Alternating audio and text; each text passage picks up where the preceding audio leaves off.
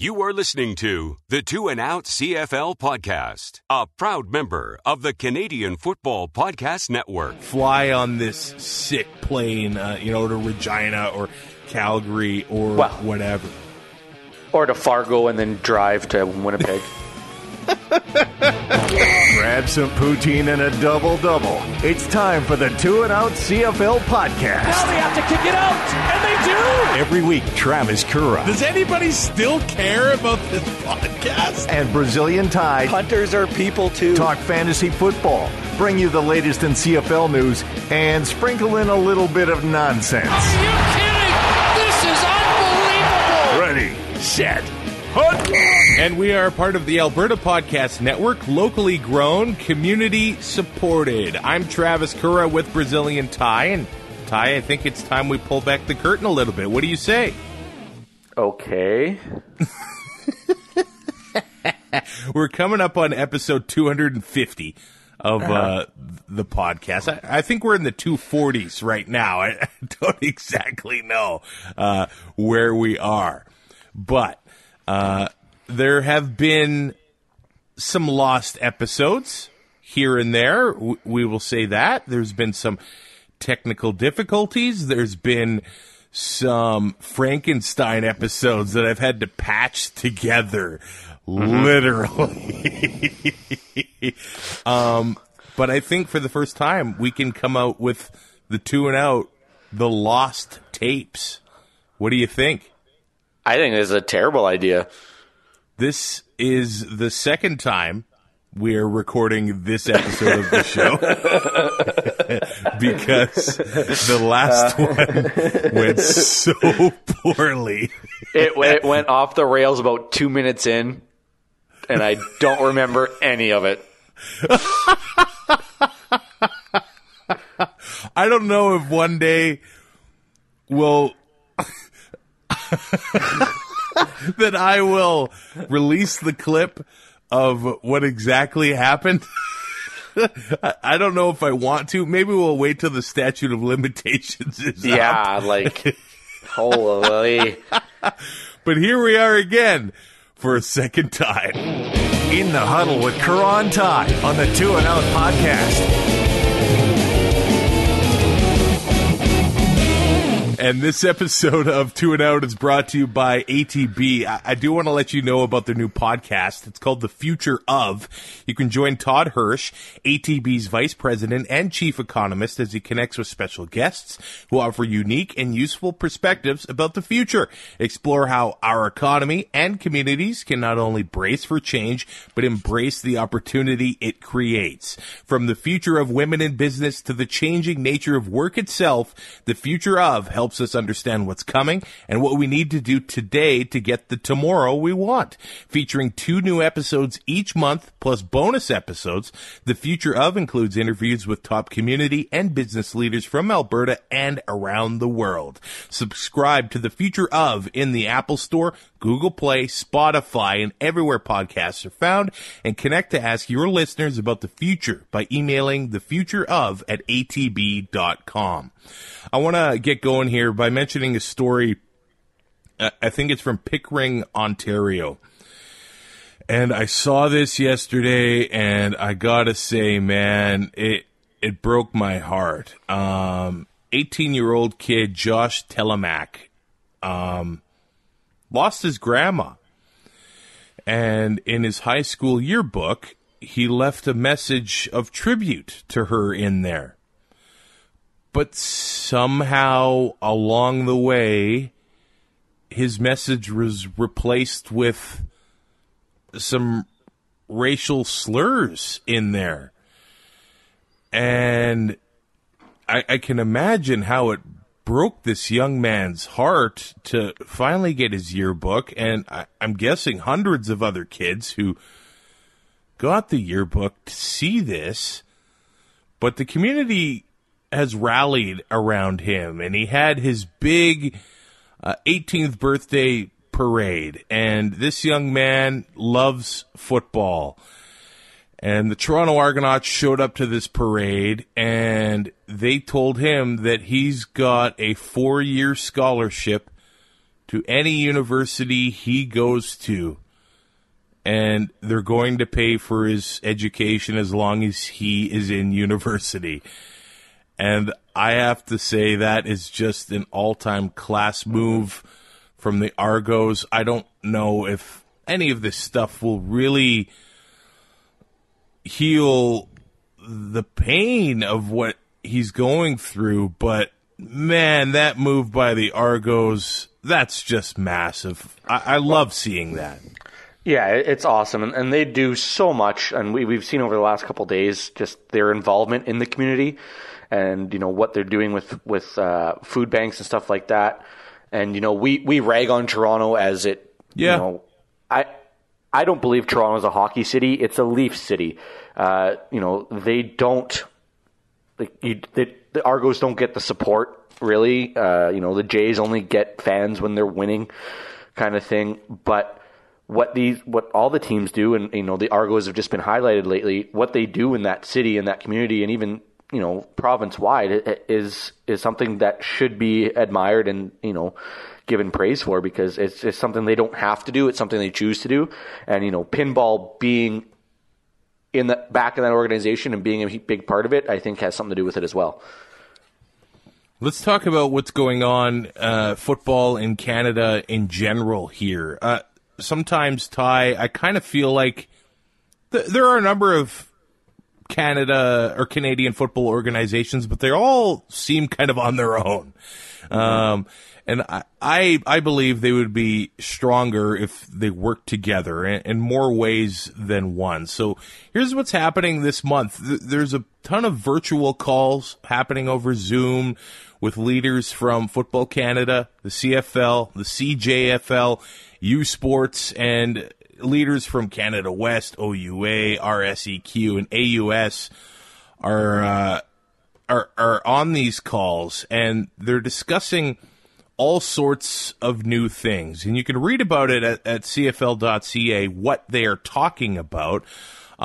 Football Canada President Jim Mullen has been really big in this and spearheading this summit, and we've had him on the show a few times to preview the Vanier Cup. The man just loves Canadian football. There's no way around it. So they're going to be talking about programming and new engagement. You got to get new kids involved in football, because there has been a time when, I know it feels weird now, it almost seems like the future of anything is in question, but the future of football was really in question, with some parents nervous to send their kids into football when they're banging heads together at such a young age and things like that. I do feel sometimes that football gets a bit of a bad news or bad rep. Because hockey's not exactly the safest sport either, but Canadians kind of turn a blind eye to that. Yeah, tell that to Mark Savard that hockey's safe. Like, come on. Yeah.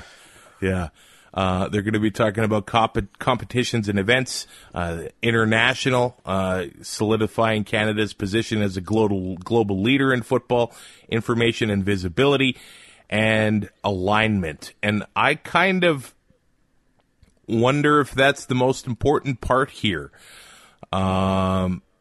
Seeing a way that they can align events maybe with the CFL, because obviously the CFL has the most eyes on it, right? Mm-hmm. And the thing where I think sometimes the CFL can struggle is to have its players known. Sometimes these Canadians, they don't really have much of an audience growing up. They're the diehards that follow U Sports and follow their career until they're into the CFL, and they cheer for them because they're from their community. But it needs to be easier to follow. Sometimes it's really hard to keep up with U Sports, and sometimes that has to do with the television deals, right? Yeah, it's really hard to find. Well, not hard to find, but it's hard to get U Sports football on your TV. On TV, the Sportsnet. I think on 360 they have OUA stuff, but that's basically it. Shaw carries Can West, but it's It's not marketed. It's not advertised. There's nothing to let you know when the games are. You have to go search for it. And, sometimes when an NCAA player gets drafted into the NFL, a lot of people have known these guys for, 2 or 3 years. I know it's different. I realize it's different. There's 110,000 people at some of those games in the States. So it's a completely different market. I totally get it. But I think it can begin and start with having the Vanier Cup in the same city as the Grey Cup. I think that is a massive thing that would happen and expose CFL fans to U Sports. Even, I don't know if they could do something like this. Maybe Saskatoon and Regina could be joint hosts, or Edmonton and Calgary, or Toronto and Hamilton. Something like that, so that at least the games are in the same province, and the Grey Cup doesn't only take up, the downtown core of the city it's in, but almost the entire province of where it's being held. I don't hate that idea. The only thing is, the way they have it right now, I mean, you're helping to support those schools, right? Like, I mean, if you're going to do it in the same city as Grey Cup, I mean, that's just 9 cities. There's other cities that have programs. Yeah. Like, you look at Quebec City would never get it. Not that, Laval needs more money pumped into their system, but but like a place like Western or Saskatoon, it's nice to stimulate that school and their program too. But if you're going to look at it strictly from a point of view of trying to get eyes on the game, then yeah, it should be in the same city as Grey Cup. Yeah, that's true. I mean, I was at the 2011 and 2012 Vanier Cups in Vancouver and Toronto. That 2011 game was second best football game of all time. What do you call him the first? 2005 national championship between Texas and USC. Not even close. It's not even close. And you're calling that Vanier the second best, hey? Yeah. That's pretty high praise. I watched it in a hockey rink. You were like watching it on your phone or what? No, the hockey rink had it on the TVs. It was a yeah. I was working for the Bobcats that year. Lloydminster's Junior A hockey team playing the Vanier Cup in there. That's awesome. Well, there's no hockey games on, so they put that on. I might have had something to do with it.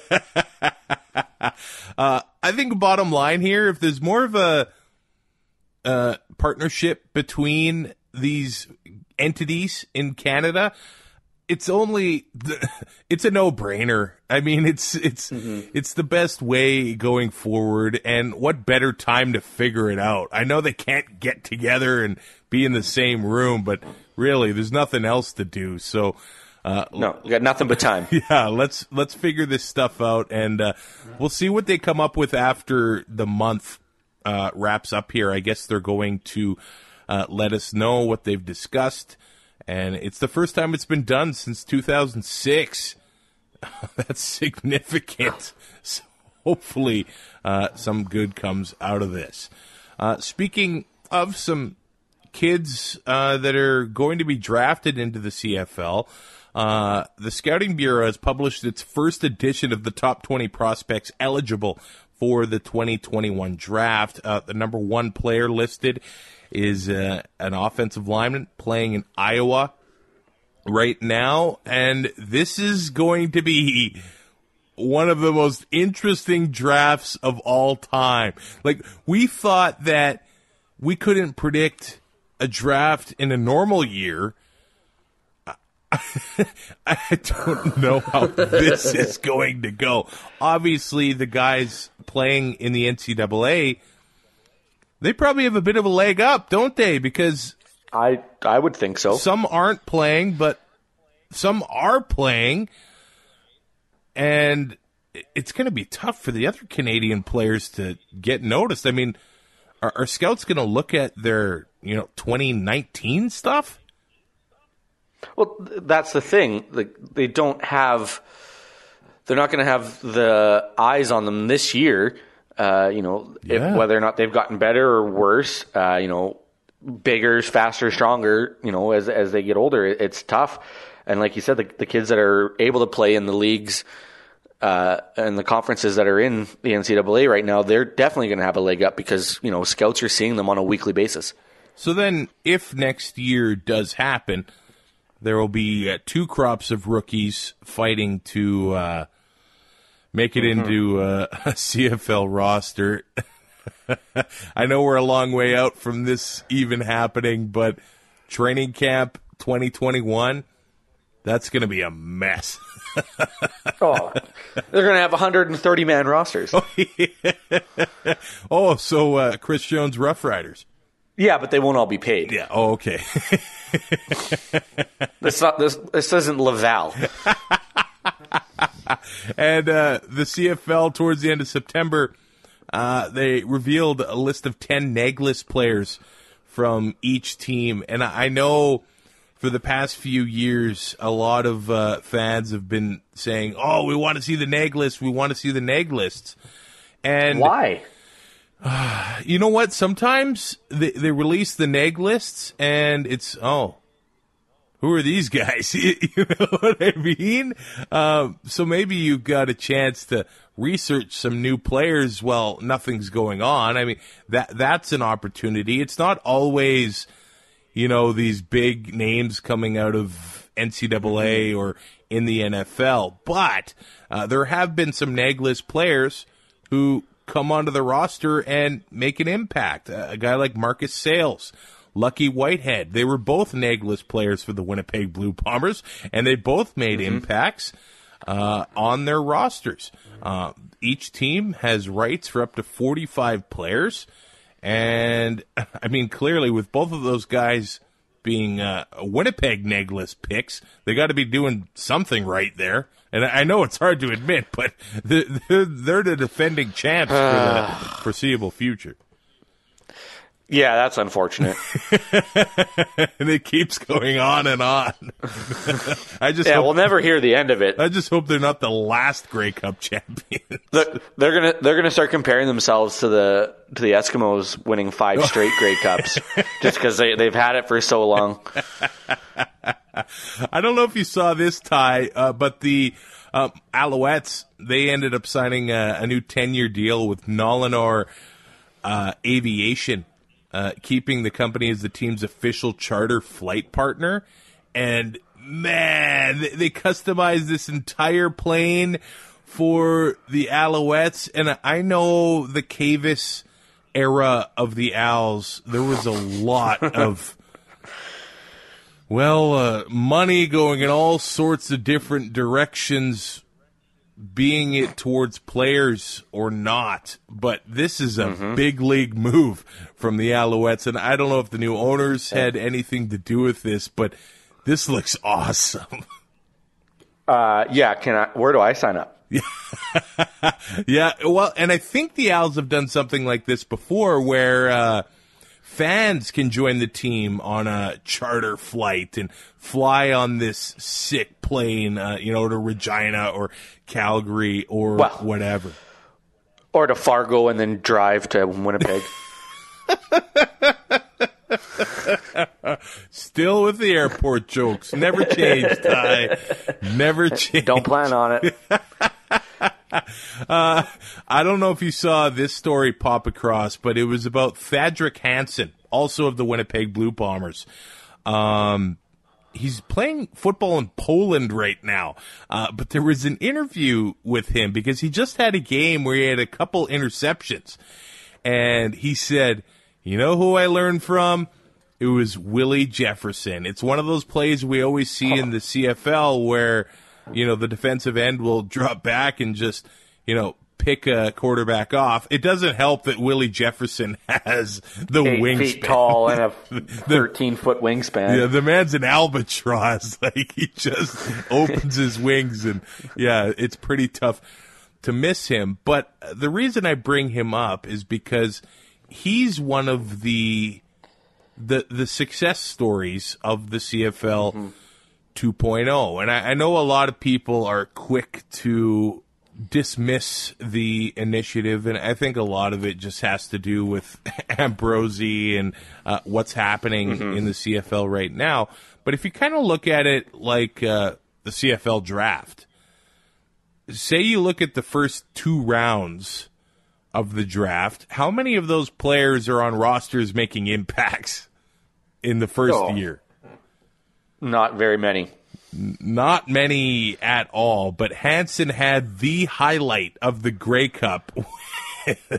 He had the biggest hit of the game on special teams. He became a contributor on that team. And again, it's just the coaching in Winnipeg seemed to treat him as a member of that locker room, gave him an opportunity to contribute, and he contributed in the biggest game of the season. So hopefully he comes back. And is that something you'd like to continue going into the future, or seeing that program expand? Because it does seem to go both ways. He's playing pro football in Poland, and he's sort of become an ambassador for the CFL there, right? Because he won a championship there, got some playing time, and he got to make a paycheck. And there are good athletes all over the world. I think expanding that athlete pool is only good. These guys finding other places to play football and to carry on their career is not a bad thing. No. And maybe at some point they are able to make it back into the CFL and get on with a team. This just gives them, it just lets them, exercise their football muscle.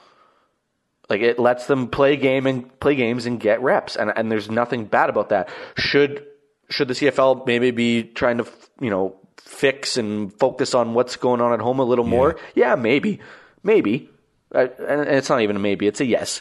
But these guys are getting a chance and an opportunity somewhere else to play. Why is that a bad thing? There are plenty of stories of Canadians who can't quite make the NHL, but they end up going to Europe. Yeah, you're talking to one. Did you play pro hockey in Europe? Did I miss something? I just thought we were talking about Canadians that couldn't make the NHL. Yeah. I didn't think we were talking about pro. I couldn't make it players. Either. I can run a mean power play when I was 11. Okay, take me through an 11-year-old power play. You give the puck to Lenny Thunderchild and let him one-time it every time. And you get 60 assists a year. You're the old Adam Oates of your team, hey? I couldn't win a draw, though. Oh, okay. It was like Eric Brewer more. But there are a ton of CFL or Canadian hockey players that don't quite make it to the NHL, but they go to Europe and they make a nice little living, and, that's quite the experience. Now, talking and saying that, it's a bit weird to talk about that, because who knows how or if that system's going to be back anytime soon for a Canadian player being able to go to, the LFA in Mexico and play pro football there with the borders, the things going on.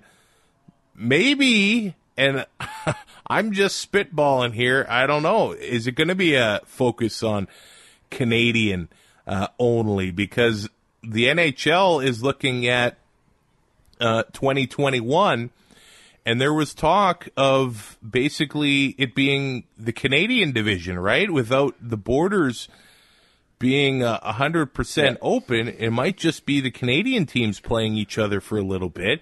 And that'll suck. The WHL announced that their season, or at least they have a target date for early January, and it's going to be Saskatchewan and Manitoba, the teams playing each other. Just the Alberta teams, just the BC teams, just the American teams playing each other. It's increasingly looking like next year is going. They need to find a new solution, because I don't think it's going to be what it was in 2019 and before. Not until something gets figured out, for sure. Like, I don't know what, like, it's a crapshoot right now, and the NHL want, like you mentioned, realigning divisions. Like, I want to watch an Oiler game at 4 p.m. Like, how is that good for me? I'd rather not have a season, but. The best part is just how unapologetically selfish you can be. Like, if it doesn't fit, 100%. If it doesn't fit into your schedule, it's trash. Like, I have never been so happy to live in the mountain time zone as I was, when the playoffs started back up for NHL, and I was in BC and everything, and the early game starts at 4. Well, I missed the first 2 games because I'm at work still. Mm-hmm. Crap. So, according to Mr. Rod Peterson, the city of Edmonton is being looked at as a bubble city in 2021. Now, this is sort of a deja vu, because Edmonton was being looked at as a bubble city for 2020, and ultimately it ended up going to Winnipeg. Before everything sort of fell apart there. And I think it turned out being a bidding thing to the CFL between Winnipeg, Calgary, Regina, and Edmonton. Are we going to see the entire... They can't do the entire season in the bubble in Edmonton, can they? I don't even know if that's realistic. It's 0% realistic. If you're going to do a bubble, that means you can't have fans in a bubble. Yeah. You can't. And if you can't have fans in the CFL, how is it going to survive? No, they have, let's just say about 8 months to sort of figure things out. Now, that's to a start of a season. Things need to be figured out far before that. And if there's one thing we know about the CFL is that they stay on top of trying to get stuff figured out. They don't wait till the last minute and force a deal down players' throats or anything. It's been very quiet lately, hasn't it? And that silence is deafening. Deafening. And who knows what's happening really behind the scenes, but if CFL's the bubble city, I don't think we can really look forward to having an 18-game season. No, I don't think that could work if you're doing the bubble format. I don't know if I kind of wondered if there would be a bubble in each division. The West and the East, I don't know. Play you can't even play each team twice because the West would be playing more games. So yeah, they need to get creative. They need to do it fast. But Edmonton and Vancouver are no-brainers for bubble cities, right? I think with the facilities and the opportunity the availability of hotels and everything. I mean, Regina probably not. Winnipeg, you can't even get there. It's a long drive. You don't want to have more than one game a week at McMahon because it'll fall apart. There's not a lot of options. Ontario's a hotbed right now, and it's a crapshoot. Montreal. I guess Edmonton sort of is a hotbed too. It's turning into one again. Yes, but I mean, it's just. I think the easiness of and the availability of accommodations, because you're looking at a 46-man roster plus your practice squad plus your coaches and team staff and all that. It adds up quick. Mm-hmm. You got to find over 1,000 places to put people because everybody's getting their own room. You're not going to have guys sharing rooms. Yeah, I wouldn't think. So it becomes a real big issue with availability and number of rooms, and the NHL was able to do it. Granted, smaller rosters and everything, and it worked. But I just don't see it working for the CFL just based on numbers and the fact that it's a gate-driven league, and we've said that time and time again.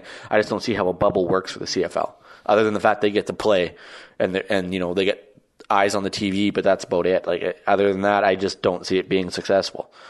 when financially, I should say. Like I don't see it being an issue health and player safety wise.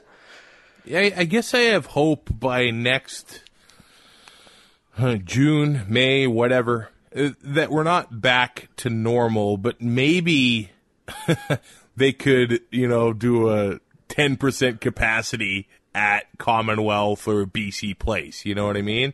They're letting some fans in the stadium in the States, and the Americans. 10% capacity at Commonwealth would still be more than what the Argos get. See, it all comes back around. We gave them the compliments, and now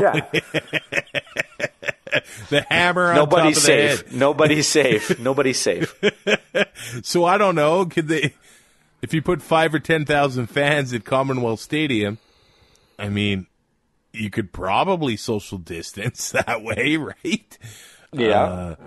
But then again, is that going to give them any money? Probably not. That's a lot less than, 29,000, 30,000 people in the stands. Yeah. I mean, any little bit would help, one would argue, but you're just, putting a Band-Aid on a gunshot wound. Yeah. Really. It continues to be uncertain times. I hope you had yourself a good Thanksgiving. What did you get up to, Ty? Mom made tacos. Thanksgiving tacos? Well, that sounds awesome. Me and turkey, so. Wait, you don't eat turkey? Home, I don't really like it. Like I like turkey buns. Like I'll put it on a bun, but I'm not one to just eat turkey.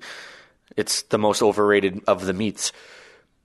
But do you eat I got chicken? home. Yeah, I got 20 wings sitting on my table right now from 7-Eleven yesterday.